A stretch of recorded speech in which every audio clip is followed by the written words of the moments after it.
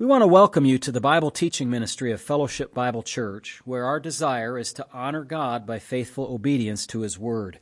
If you want to understand the Bible better, please continue to listen as Pastor Matt Postiff explains and applies the biblical text one verse at a time. You can reach us with questions or for more teaching audio and print material at our website, fbcaa.org. You can also watch our services live at fbcaa.org/live. We want to thank you for listening and pray that you will be edified. Join us now as Pastor Postiff opens God's Word. Everybody, good morning. Welcome this morning to Fellowship Bible Church. Our scripture reading is in Ezekiel 41 this morning. Ezekiel 41. I also wanted to acknowledge the reappearance of one Steve Monty to the assembly. Many of you have seen him today. We are grateful for that. Very nice to be sitting by Grandpa there, huh, Chloe? Oh, she doesn't want me to say anything to her. Well, anyway, we're so glad about that, Steve. Welcome back. God bless you. Ezekiel 41 is where we have come in our reading of Scripture. It says, "Then he brought me into the sanctuary and measured the doorposts, 6 cubits wide on one side and 6 cubits wide on the other side, the width of the tabernacle. The width of the entryway was 10 cubits, and the side walls of the entrance were 5 cubits on this side and 5 cubits on the other side. And he measured its length 40 cubits and its width 20 cubits. Also he went inside and measured the doorposts 2 cubits, and the entrance 6 cubits high, and the width of the entrance 7 cubits. He measured the length 20 cubits and width 20 cubits beyond the sanctuary. And he said to me, 'This is the most holy place.'" Now let me orient you, or I guess that's the best word for now, to where we are at. We are looking at the future promised temple that will stand in the millennium. Now, this temple will be in place in Jerusalem, in a new Jerusalem, not the new Jerusalem, but a new refurbished, if you will, one in the millennial kingdom, before the eternal state begins. And there will be many activities there and worship that happens in that place. And so we're looking at the design of it. God has promised it. It's never been built, and it still will be, because God is faithful to His promises here. Verse number 5, "Next he measured the wall of the temple 6 cubits. The width of each side chamber all around the temple was 4 cubits on every side. The side chambers were in 3 stories, one above the other, 30 chambers in each story. They rested on ledges which were for the side chambers all around, that they might be supported but not fastened to the wall of the temple. As one went up from story to story, the side chambers became wider all around, because their supporting ledges in the wall of the temple ascended like steps. Therefore the width of the structure increased as one went from the lowest story to the highest by way of the middle one. I also saw an elevation all around the temple. It was the foundation of the side chambers, a full rod, that is 6 cubits high. The thickness of the outer wall of the side chambers was 5 cubits, and so also the remaining terrace by the place of the side chambers of the temple. And between it and the wall chambers was a width of 20 cubits all around the temple on every side. The doors of the side chambers opened on the terrace, one door toward the north and another toward the south, and the width of the terrace was 5 cubits all around. The building that faced the separating courtyard at its western end was 70 cubits wide. The wall of the building was 5 cubits thick all around, and its length 90 cubits. These are some massive structures, aren't they? So he measured the temple 100 cubits long, and the separating courtyard with the building and its walls was 100 cubits long. Also the width of the eastern face of the temple, including the separating courtyard, was 100 cubits. He measured the length of the building behind it, facing the separate courtyard with its galleries on the one side and on the other side, 100 cubits, as well as the inner temple and the porches of the court, their doorposts and the beveled window frames. And the galleries all around, there are 3 stories opposite the threshold, were paneled with wood from the ground to the windows. The windows were covered from the space above the door even to the inner room, as well as outside, and on every wall all around, inside and outside by measure. And it was made with cherubim and palm trees. a palm tree between cherub and cherub. Each cherub had 2 faces, so that the face of a man was toward a palm tree on one side, and the face of a young lion toward a palm tree on the other side. Thus it was made throughout the temple all around, from the floor to the space above the door. And on the wall of the sanctuary, cherubim and palm trees were carved. The doorposts of the temple were square, as was the front of the sanctuary. Their appearance was similar. The altar was of wood, 3 cubits high, and its length 2 cubits. Its corners, its length, and its sides were of wood. And he said to me, "This is the table that is before the Lord." The temple and the sanctuary had 2 doors. The doors had 2 panels apiece, 2 folding panels, 2 panels for one door and 2 panels for the other door. Cherubim and palm trees were carved on the doors of the temple, just as they were carved on the walls. A wooden canopy was on the front of the vestibule outside. There were beveled window frames and palm trees on one side and on the other, on the sides of the vestibule, also on the side chambers of the temple, and on the canopies. Well, again, hard perhaps to imagine, but if you have a good 3-dimensional kind of way of processing things, maybe you can picture some of that in your mind.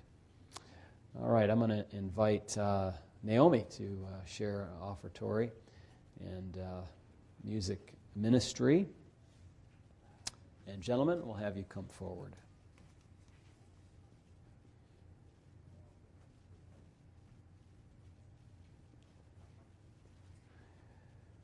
Father, we want to thank you again for the offering today, as every week, and be sure to acknowledge your good kindness to us. Today, my focus, not so much on the offering, but the resources that you have granted to each of these families to be able to make an offering. You have provided for us this past week. Evidently, each has come to this meeting having been fed and sheltered and kept all of these last 7 days, and so we are grateful for that. In Jesus' name, amen.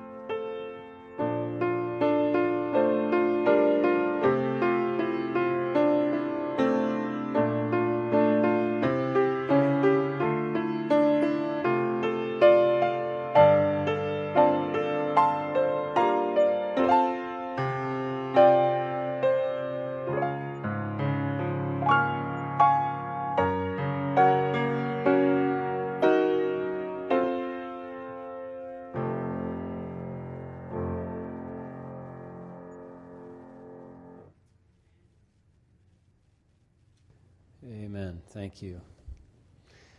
Let us pray again.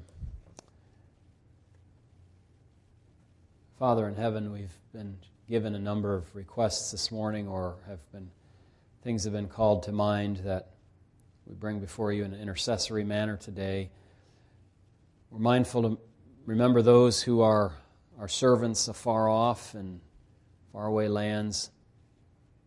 They have taken up the task of expanding the work of the gospel and the work of our church and like-minded churches in those places, and we pray you'd protect and keep them and help them in their ministries everywhere around the globe and every time zone, in the northern and southern and western and eastern, as it were, hemispheres. Father, we pray that you would please prosper those works. Keep them faithful. And Lord, as our brother taught this morning, he reminded us that sometimes people do try to creep in and do succeed at times, unawares, very sneaky, getting in with false doctrine and things. And so we pray you protect those works from that as well. We pray for one Heidi that we've mentioned before. You know the circumstances there this past week. We pray that you will work in that circumstance. We pray, Lord, for David, who I saw had a little bit of an injury, it seems. We pray you'd help him. We thank you for Steve being among us again. What a blessing to see him and to have his fellowship in person. We pray for Sin May and the young ones that are off traveling. Pray you grant them safety and an enjoyable time. For Crystal, who has a family burden, we just remember her and ask you to work in that circumstance. We pray, too, for the Wilsons at Hiawatha. I haven't had an update lately about their situation, but we lovingly intercede for them and pray that you would give them peace and comfort. Today, Lord, also we want to return thanks. For many years, 49, we have prayed and asked and beseeched and wondered if it would be possible for the old Supreme Court ruling in Roe v. Wade to be overturned. And we were pleased this week that it was. We thank you, Lord, that this matter has been returned to the states where at least some more work can be done. But we're mindful that this is not a panacea, this is not a cure-all. This doesn't change the hearts of men and women, and we see that in the news with the unbelievers raging because they cannot do what they sinfully want to do. And it just points out all the more the need for the gospel of Jesus Christ to transform hearts. And I pray that we will be the foremost purveyors of that gospel, the most bold witnesses, the most understanding, kind, loving, and firm of witnesses that can proclaim that truth accurately and relevantly to the community around us. We ask for your help to do this, and that we would be bold and not fearful in the face of the raging nations that don't want the Lord nor His anointed to rule over them. And we just return thanks for what was done. We pray now the rest of our service would be honoring to you. In Jesus' name, amen. I invite you to turn your Bibles to the book of Jonah, please. I hope you have a Bible. You should have one with you, if I may be so bold as to say that. There it is. That's right. Today we're going to come to our title, Jonah and the Fish. Jonah and the Fish. God continues here to demonstrate His sovereignty over all things. And I want to just share a little bit about this with you here. The sailors, as you remember from when we left off last week, were already afraid because of the great storm that was upon them. It says in verse 5, the mariners were afraid, and every man cried out to his God and threw the cargo that was in the ship into the sea to lighten the load. To their credit, in a sense, they became even more afraid when Jonah told them what was going on. If you look in verse number 10, it says, "Then the men were exceedingly afraid and said to him, 'Why have you done this?' For the men knew that he had fled from the presence of the Lord because he had told them." So when they found out that the Lord is the one who created the earth and the sea, and Jonah was disobeying him, and the storm was getting worse, they feared even more than they did early on. They understood that Jonah was the cause of the danger that befell them and the loss of goods that they just threw overboard, their lives being at stake. They knew that. We'll see just a little bit about that in a moment. We ended last time by noting that the sailors asked Jonah why he fled from God. He was not a murderer or some kind of reprobate person. He was a man who knew what God had told him to do, but he just simply did not do it. They were incredulous because they knew in their own religion that in their devotion to their gods, they understood there were certain things you had to do to keep those gods happy. As pagan as they were, they knew at least that much. And they knew not only were there things to be done, but there are things that had to be done in a right way. So here the unbelievers are teaching Jonah, why did you do this dumb thing? If you violate those things that you know that you're supposed to be doing, then you're going to get in trouble with your God. Obviously, their thinking was awash in pagan philosophy, but I think we can credit them with being right to this extent, that they have some conscience left. They have some law of God written in their hearts, in their inner beings, placed there by God in the creation of humanity, and they knew intuitively that Jonah was doing something very dumb by disobeying the God that he professed to fear. And so it is, as we ended last time, for us, my friends, we profess, but we don't enact. We say and then we are inconsistent.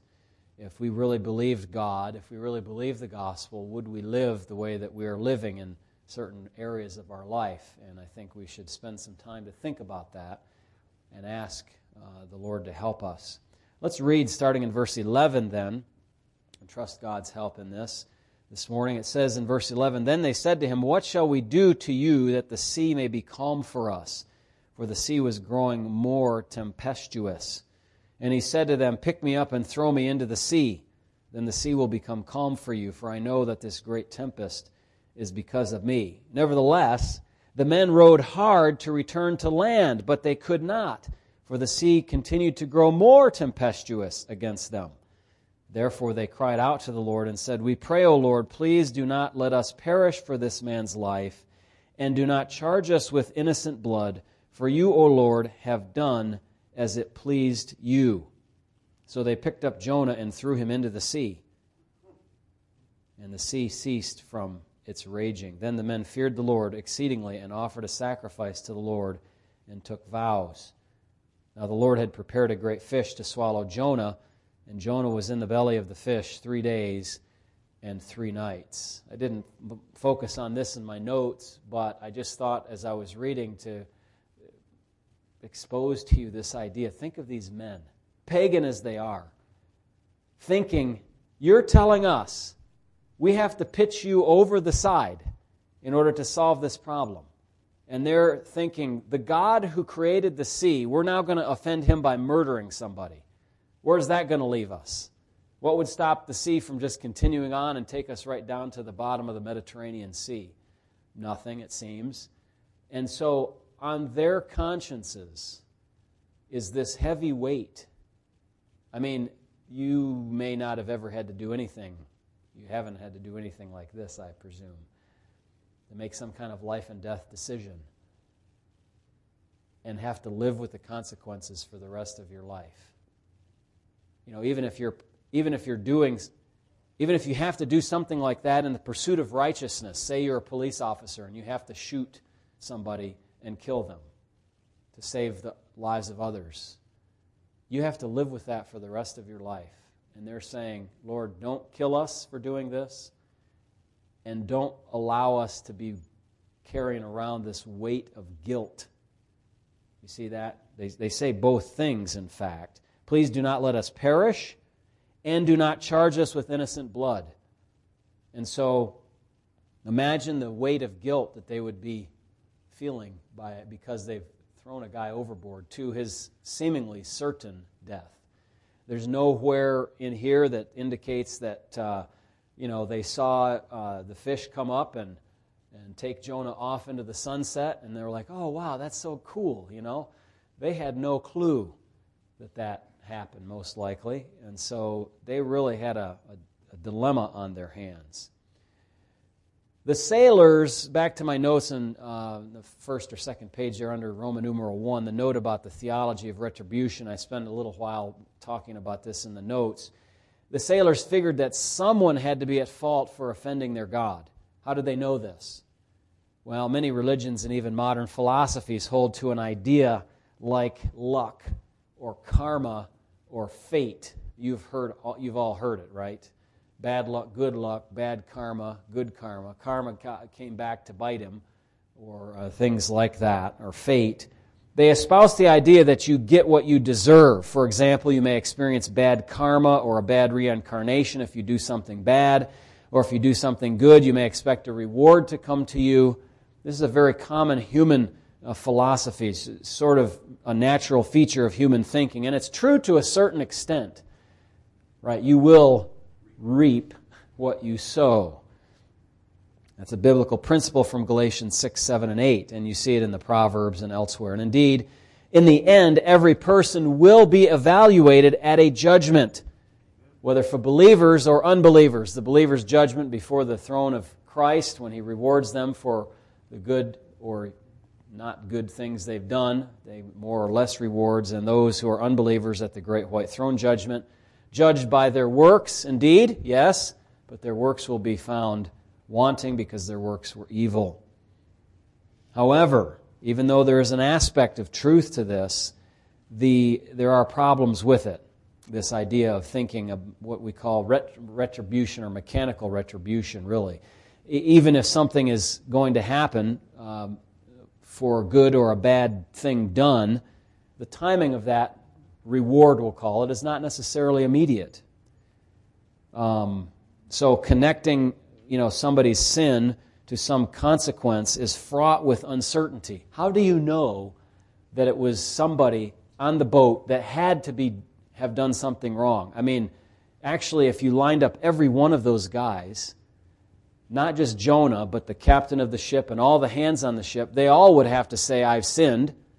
At some point, they've all done something wrong, and so why isn't it their fault that the boat is floundering and this great storm has come upon them?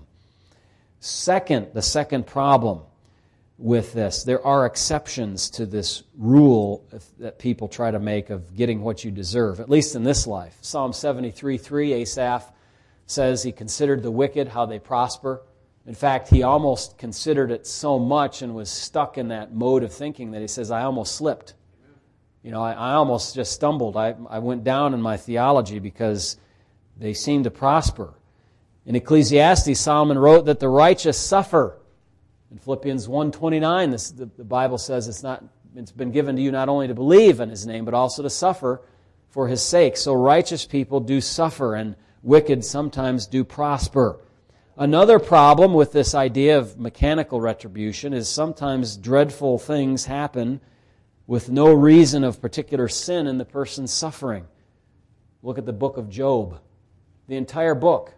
The thesis of the 3/4 friends is, Job, you've sinned, therefore God has really let you have it.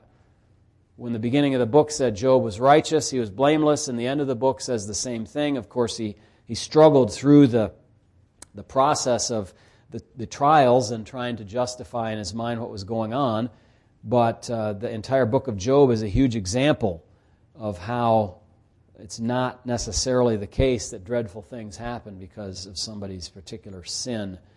Fourth problem with this misunderstanding, this human philosophy, is that sometimes bad things happen to a person to highlight God's grace and mercy. Sometimes bad things happen to us and to you to highlight God's grace and mercy. And it's not a sowing and reaping type of thing at all. Look at John 9. Who sinned, this man or his parents, that he was born blind? And the Lord says, nobody, none. Wrong answer, both wrong options. There's a third option, that is that this was allowed in this man's life so that the grace and the glory and honor of God would be able to be displayed in his life. And then fifth, another problem with this naturalistic view of you get what you deserve, an extension of that prior point about God's grace is that God does not necessarily punish you for your sin in this life. If you believe in Christ, God will forgive your sins and certainly not punish you in the next for those. And so you can't say you always get what you deserve. In the case of believers, the righteous Jesus suffered in the place of the unrighteous. There's the prime example of a righteous person suffering for nothing that he did himself. Let me say this another way. If you're speaking to somebody who has a karma type of philosophy, this has happened to me. Actually, 2 or 3 times within the last couple of weeks, people have said something about good or bad luck. And I've just felt compelled to tell them there is no such thing as luck. God is in control of everything. There's no such thing as luck. But somebody who holds this kind of fate or karma philosophy, and you're interacting with them, you could say something like this to them. Maybe you're witnessing to them. You say this: the reason I do not believe in karma is because of the good news of Jesus Christ. In other words, take it right to the gospel. God does not give His children the exact consequences that they deserve, because if they believe in Christ, He takes away the penalty for their wrongdoing. The death of Christ paid for our wrongdoing, if we will accept it. In His resurrection, He will raise people from the grave as well, and forever to enjoy the blessing of God, which is far better than what they deserve. So the gospel is a major exception clause to the idea that you get what you deserve. If you got what you deserve,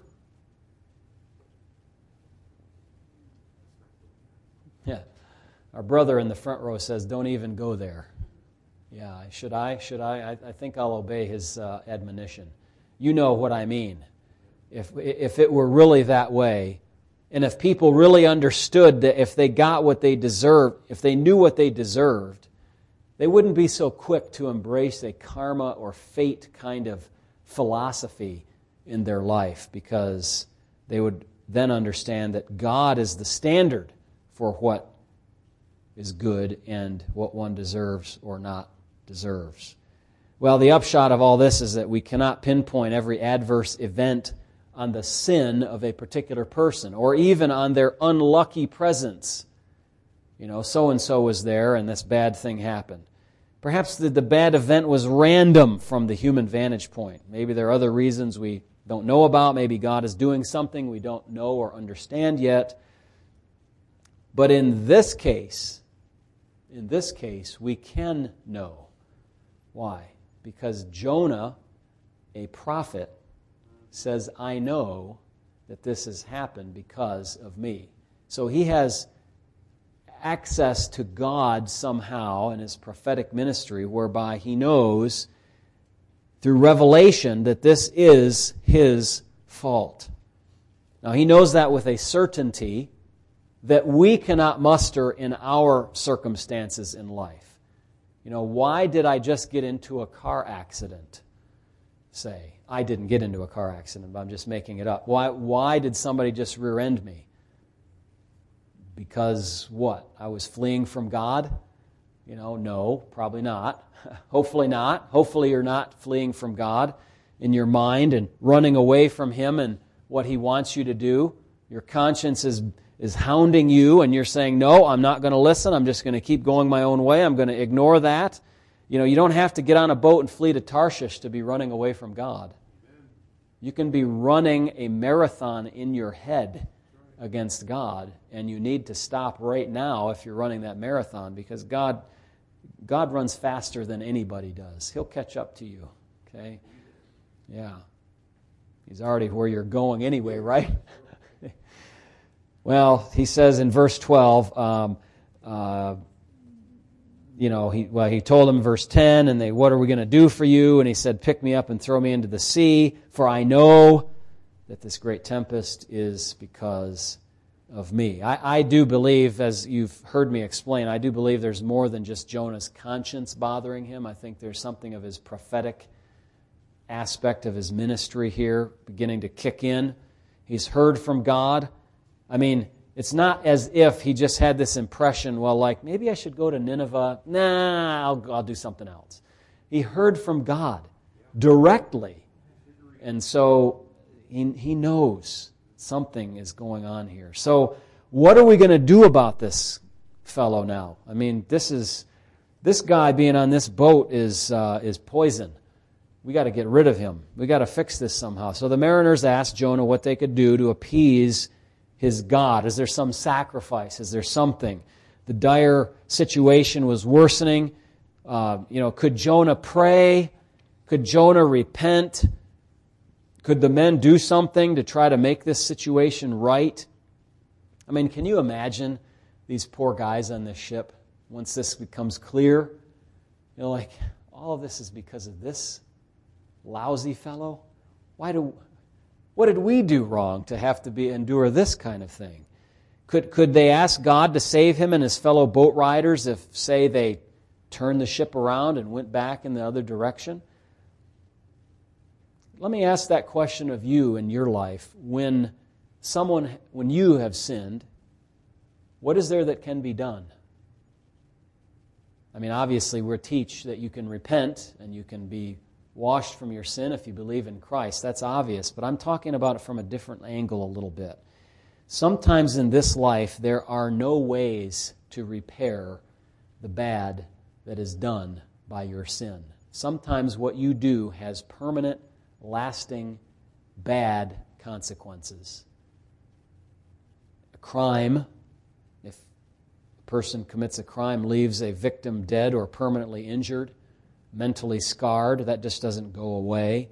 Bystanders who observe the incident experience similar damage. War destroys things and kills people and injures them and traumatizes them, and none of that can be undone. Terrorism leaves fear in its wake. There are some things that simply cannot be undone or fixed. I don't want to, make it so it's morbid or it's discouraging or whatever, but you just have to admit, once somebody's gone, they're gone. Once somebody has fried their brain with drugs, it's fried. Once you've, dated and married the wrong person, it can be a problem, right? Although it maybe seems attractive to our sinful natures to give in to our temptations. Or I'm going to run away from God, like Jonah. It is not at all worth it, neither in this life nor in the next. I don't know how I can express this, but maybe I can say it this way. Be sure to know that your sin oftentimes does not only affect you, it affects those around you. Your family members who are burdened because you're living that way, your church family, the society around you is devolved in as much as you live in sin instead of living in righteousness. The choices that you make have consequences, and some of them are permanent consequences. Now, note, I'm talking about the temporal consequences of sin here. I'm not talking about the guilt which can be gotten rid of. If you come to Christ, He takes your guilt upon Himself and pays for that sin. But short of that, if you don't come to Christ, even your guilt can't be removed, and that would be a permanent consequence as well. When guilt is removed, as you come to Christ in faith and believe in Him, say, God, I've sinned against heaven and against you. Please forgive me. I believe in Christ that He died for my sins and rose again. Certainly the guilt consequence goes away, but some of the temporal consequences may also be lessened. God may graciously do that for you. You've been rebelling against God. You've had a poor relationship with your family. You've had drugs or whatever else. When you get saved, maybe you're an alcoholic, God can help you with some of those things right off the bat and through the process of sanctification and restoration and reconciliation and forgiveness interpersonally and all of that. But other times, temporal consequences remain. They're stuck. There's nothing you can do about them. Now, something could be done in Jonah's case. he could be thrown over, and as we know, the sea could be calm again. But the harm to the sailors was permanent. They lost cargo. They lost a few years off of their lives. They had all this fear. They'd have quite a story to tell their children and grandchildren. But I bet if you asked them, they would say, I'd rather not have that story to tell. You know, some of our dear servants who went off to the battlefield came back and didn't want to tell their stories because they were too horrific to tell. But they carried those with them for the rest of their lives. These sorts of things are far better to avoid in the first place, if at all possible. So the solution, throw the offender overboard. You know, if you're ever in a boat that's in a storm, don't take this as normative teaching. What I mean is, don't pick somebody on the boat and pitch them over and think that that's going to help you, okay? In other words, this is what happened. I'm not going to try to make an application like, you know, throw the guy overboard to get rid of him. We've already made the application. If there's sin in your life, you to throw that overboard. Throw that out. That's how to fix that problem. You know, so don't apply the throw a person overboard or throw yourself overboard kind of thing. Because Jonah was a prophet, he knew what God wanted him to do. He might not have known the vehicle for his deliverance, but he knew from God how to answer the men's question, what do we do to you? And you're going to see in just a moment, I think, why this is. Very interesting, I think, as to what had to happen here. And somehow Jonah may not have understood why, but he participated. Now, one thing that we notice here is finally Jonah is taking responsibility. He went down from where he grew up in Gath-Hepher to Joppa, and he went down to hire a ship, and he went down into the ship, and he was just fleeing from God. But he took responsibility now. Although he was going to suggest the men to throw him overboard, he was really casting himself upon God. He deserved whatever outcome God chose for him, but he had to do something to save the sailors' lives, and he trusted God would indeed spare them, because he said, if you do this, the sea will become calm, then they'll be on their own, so to speak, to get back home.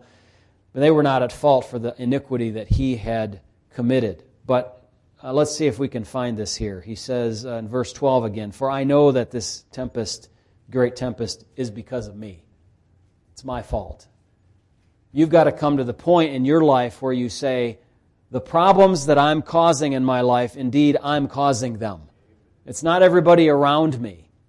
I am at fault. Personal responsibility for your ills, for your sins. You have to come to that point and stop looking at everybody else as if they're the problem. You're the problem. I'm the problem. We need to come to that, just like Jonah has done on this boat. Now, the sailors did not have Jonah's confidence. You know, Jonah said, you throw me over, the sea is going to calm down. And maybe Jonah thought that God will somehow spare him. They thought throwing him overboard was the same as killing him, just like you and I would. And have that on your conscience for the rest of your life. So in verse 13 it tells us, nevertheless the men rowed hard to return to land. Do you see look at the value that they put on Jonah's life. The respect. They didn't want to kill this guy. To what lengths would you go to save somebody's life? We just had a big deal about this whole life issue this past week. People go to an extent to try to kill life today in the unbelieving community and say it's a right, and we've lost our rights, which they never had in the first place. God never thought you had a right to kill a baby. But these people, they were trying to be somewhat pro-life here, weren't they? We don't want to throw this guy over. They try to get back to land, but they found they're unable to do so because the more they tried, the more the wind blew against them. Now, evidently, they were close enough to land to make an attempt anyway. This situation reminds us that sometimes God puts people into places or circumstances where they have to obey the word of the prophet. In other words, God boxed these sailors in. There was nothing else they could do. They were stuck.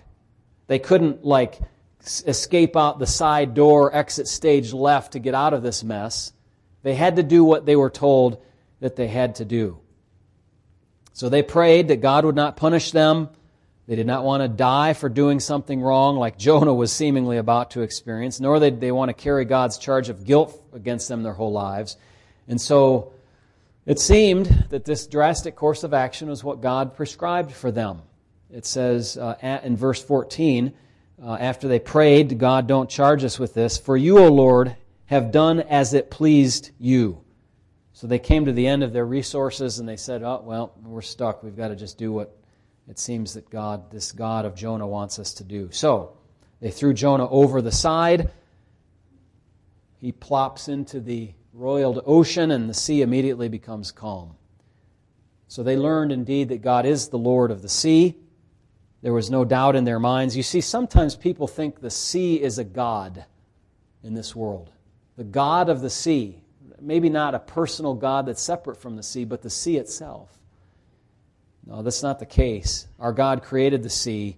He set its boundaries, didn't He? It cannot go beyond those boundaries that He has put out there.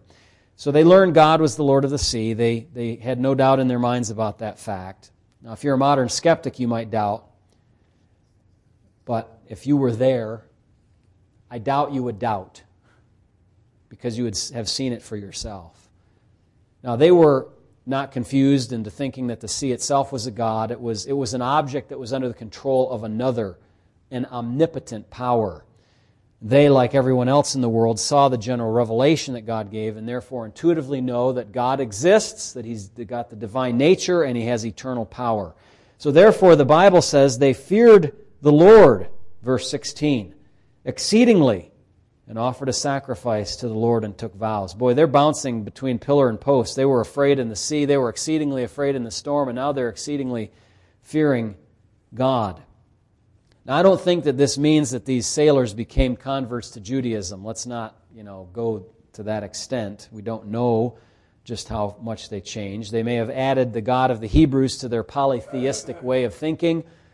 They did offer sacrifices and vows to God, notice at the end of verse 16.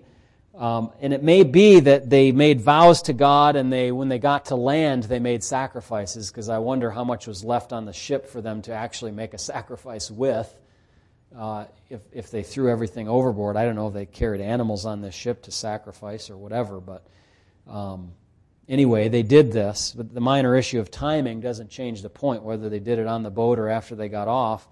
Jonah's errant cruise ride turned into a witness for God to these men. Now today, unlike these men, we do not need to see a miracle of this sort in order to fear God. We know better already, because we read in the text of Scripture the things that God has done. He's made everything. He has commanded us to live for Him. We sinned against Him. He portioned out judgment. He helped the people of Israel cross the Red Sea on dry ground, cross the Jordan River on dry ground. He raised up Jesus Christ from the dead. He called all the prophets, revealed the Word of God to us. We see and know all of that. We have no excuse about fearing God. We must fear the Lord. We must respect Him. We know about the teaching of life and death and resurrection, and we've experienced a miracle ourselves, I trust, in the new life, the new birth. Each one of us who is born again, we understand that something out of this world happened to us when we came to faith in Christ. Now we come to verse 17. There are several things about this passage that are amazing. The first is the timing and size of the storm on the Mediterranean Sea, which perfectly coincided with Jonah's flight from God. The second is the calming of the sea when Jonah was thrown into it. Again, something not explicable by mere chance or luck. The third amazing thing is that God provided a fish at the right moment to transport Jonah. And the fourth is that Jonah was in the guts of the fish for 3 days and 3 nights, more or less. To me, it appears that the first, the storm, is a providential thing, because it came up as most storms do. The second is more than mere providence. That is, the calming of the sea when Jonah was thrown in, it seems to me the suddenness of that has to be miraculous. Just like when Jesus told the storm to be still in Mark 4:39, and it was so. That was not just a providential act of God. The third, about the fish, seems to me to be somewhat providential because the fish are always moving about in their tours of the ocean, the great seas of the world. Although you could say God, providentially provided this particular fish at this particular place and time. And then the fourth amazing thing that Jonah was able to survive in the guts of this fish, as I call it, was just a plain old miracle in my estimation as well. I believe that God, and this is what I was alluding to earlier, did not permit other solutions to Jonah's debacle, the sailor's problem. He did not provide other solutions like rowing back to land or Jonah simply praying to repent, because God knew that this incident was destined to become a sign that was used by Jesus when he talked to the people of Israel and said, "No sign will be given to you except for the sign of the prophet Jonah, who as he was in the fish for 3 days and 3 nights, so the Son of Man will be in the heart of the earth 3 days and 3 nights." So unfortunately for Jonah, back at this time, he had to go through with this in order to make this sign come to be available for Jesus to be able to use in his future teaching. He himself was going to be a sign for the coming Messiah. Now, it also served to be a punishment for his disobedience. And as the Lord's burial and resurrection had a miraculous component to those events, so the sign of Jonah also has to have a miraculous aspect. Otherwise, it wouldn't be a sign, really, of the sort we're talking about with the resurrection of Christ. As with Ezekiel and the other prophets, listen, not only are the words of the prophets, if you will, a sign from God, but sometimes the very lives and activities and behavior of the prophets themselves are a sign. You remember Ezekiel? Lie on your side. Don't say anything. No words. Or go out through the city wall, kind of dig through there and take your stuff as if you're in exile. And that's a lesson to the people of Israel. And when they asked him, he said, "This is what you're going to do." So in his life, he became a sign. And so Jonah also would become a sign in the event that happened to him. Now, the text tells us that this fish was exceptionally large. It says in verse number 17, "Now the Lord had prepared a great fish." That's got to be a pretty big fish, doesn't it? To be able to contain an adult man. Now, the text here does not differentiate between a whale and a fish. The word in Hebrew doesn't make that distinction. A whale is a warm-blooded, air-breathing mammal. And a fish is a cold-blooded, gilled animal that breathes the water, extracts oxygen from it. And confusingly enough, the largest species of fish, you know what it is? It's called a whale shark. So that makes it even worse, because then we've got fish and whale, and it's just confusing. But it is indeed a fish. This type of fish, not whale, can grow up to 39 feet in length, and somebody said up to 40 tons in weight. Now that's easily large enough to swallow a man, like the illustrations I gave last week about the fellow off Cape Cod who was swallowed up in the mouth of a humpback whale. And I said, fortunately for the man, not every fish or whale could accommodate a man down through its esophagus. So that guy didn't go down any farther than the mouth of this fish. Very, very, it's just great before lunch, isn't it, to be talking about that? I see somebody out here just cringing. I had to say it. Incidentally, I recall over years past the people making definitive statements that this animal was definitely a fish and not a whale. or something similar to that. And I'm unable to do that from this text.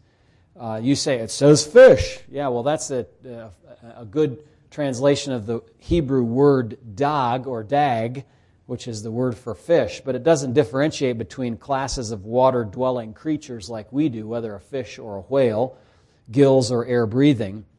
And personally, whenever I've heard people say that stuff, I have never understood what's the big deal. Maybe somebody can enlighten me to that. What distinction is supposed to be so important there? This fish could have been God's special Leviathan that we read about elsewhere. In Job in 3 and chapter 41 also you read about this Leviathan who really, some translations put it like a giant sea monster. Impossible for man to control, but is used as an illustration of God's superior power, because he says to Job, are you going to cast in and hook this fish and bring it in, the sea monster? You don't have the sea monster laughs at your javelins.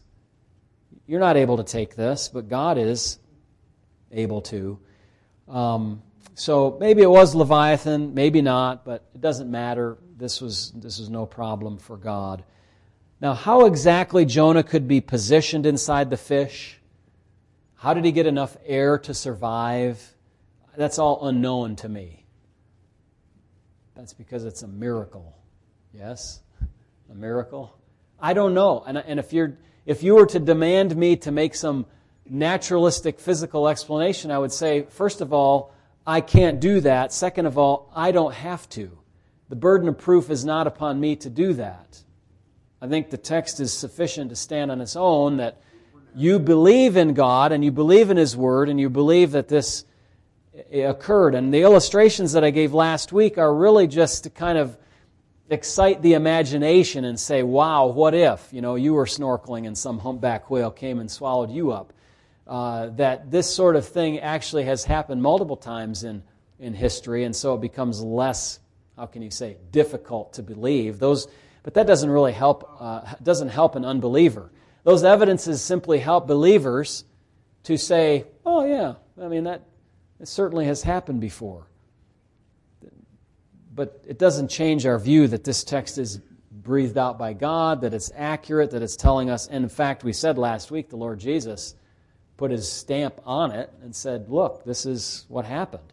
And the same thing is used as a sign for the Lord's dwelling in the heart of the earth for 3 days and nights as He finished on the cross and was buried to prove that He was dead and then rose again from the dead. So it's enough to know God arranged all of this to accomplish His purposes, and the omnipotent God is able to do it. I frankly don't want to imagine too much.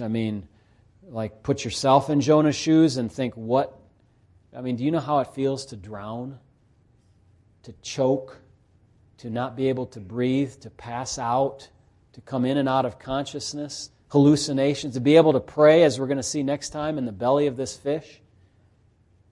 To be vomited out. It's too much to think. It's too terrible to think about what this man went through. My friends, it's all nothing compared to what people will go through if they don't repent. And they spend an eternity apart from God, as the rich man in Lazarus. Remember that in Luke chapter 16? And the rich man was in torment there saying, "Please, do something to give me relief." And Abraham says, "Can't do anything. You're stuck. You made your choice.